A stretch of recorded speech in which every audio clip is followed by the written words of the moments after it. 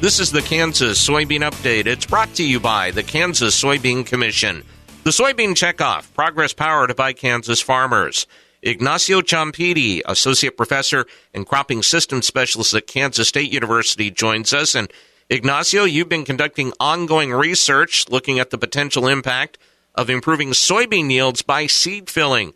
What are some of the objectives of the research, and what have been some of your findings? We are looking at different options, and we know that many farmers are usually focused on early season management, and usually they focus on practices that they will impact the crop early in the season. But we know that close to 50% of the yield is usually defined late in the season, and usually it's defined in the period that we call the seed filling for soybeans. So thinking on that situation, we know that protecting the canopy and the plant health at the end of the growing season is a key factor for soybeans. So we propose a project that we are looking at different management practices, looking at, for example, application of fungicide, insecticide, adding nutrients, and looking at different management so we can find ways of boosting up the yields and protecting the canopy. So far, what we are finding is that extending the duration of the greenness, the time where the plant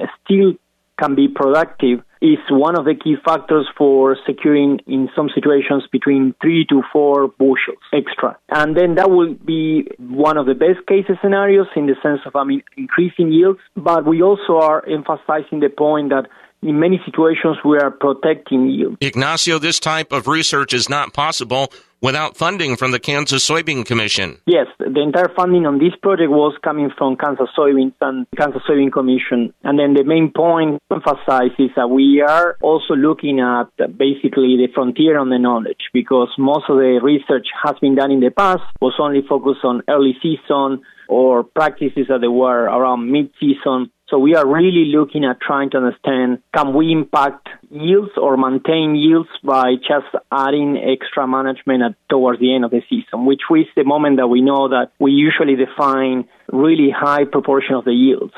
Because seed weight is just one of the main factors and main component contributing to yield on soybeans. Ignacio, we appreciate your time. Thank you very much. Thanks, Greg. Ignacio Champidi, Associate Professor and Cropping Systems Specialist at Kansas State University, has been our guest on the Kansas Soybean Update. It's brought to you by the Kansas Soybean Commission. The Soybean Checkoff, progress powered by Kansas farmers. Learn more at kansassoybeans.org. For Kansas Soybeans, I'm Greg Akagi.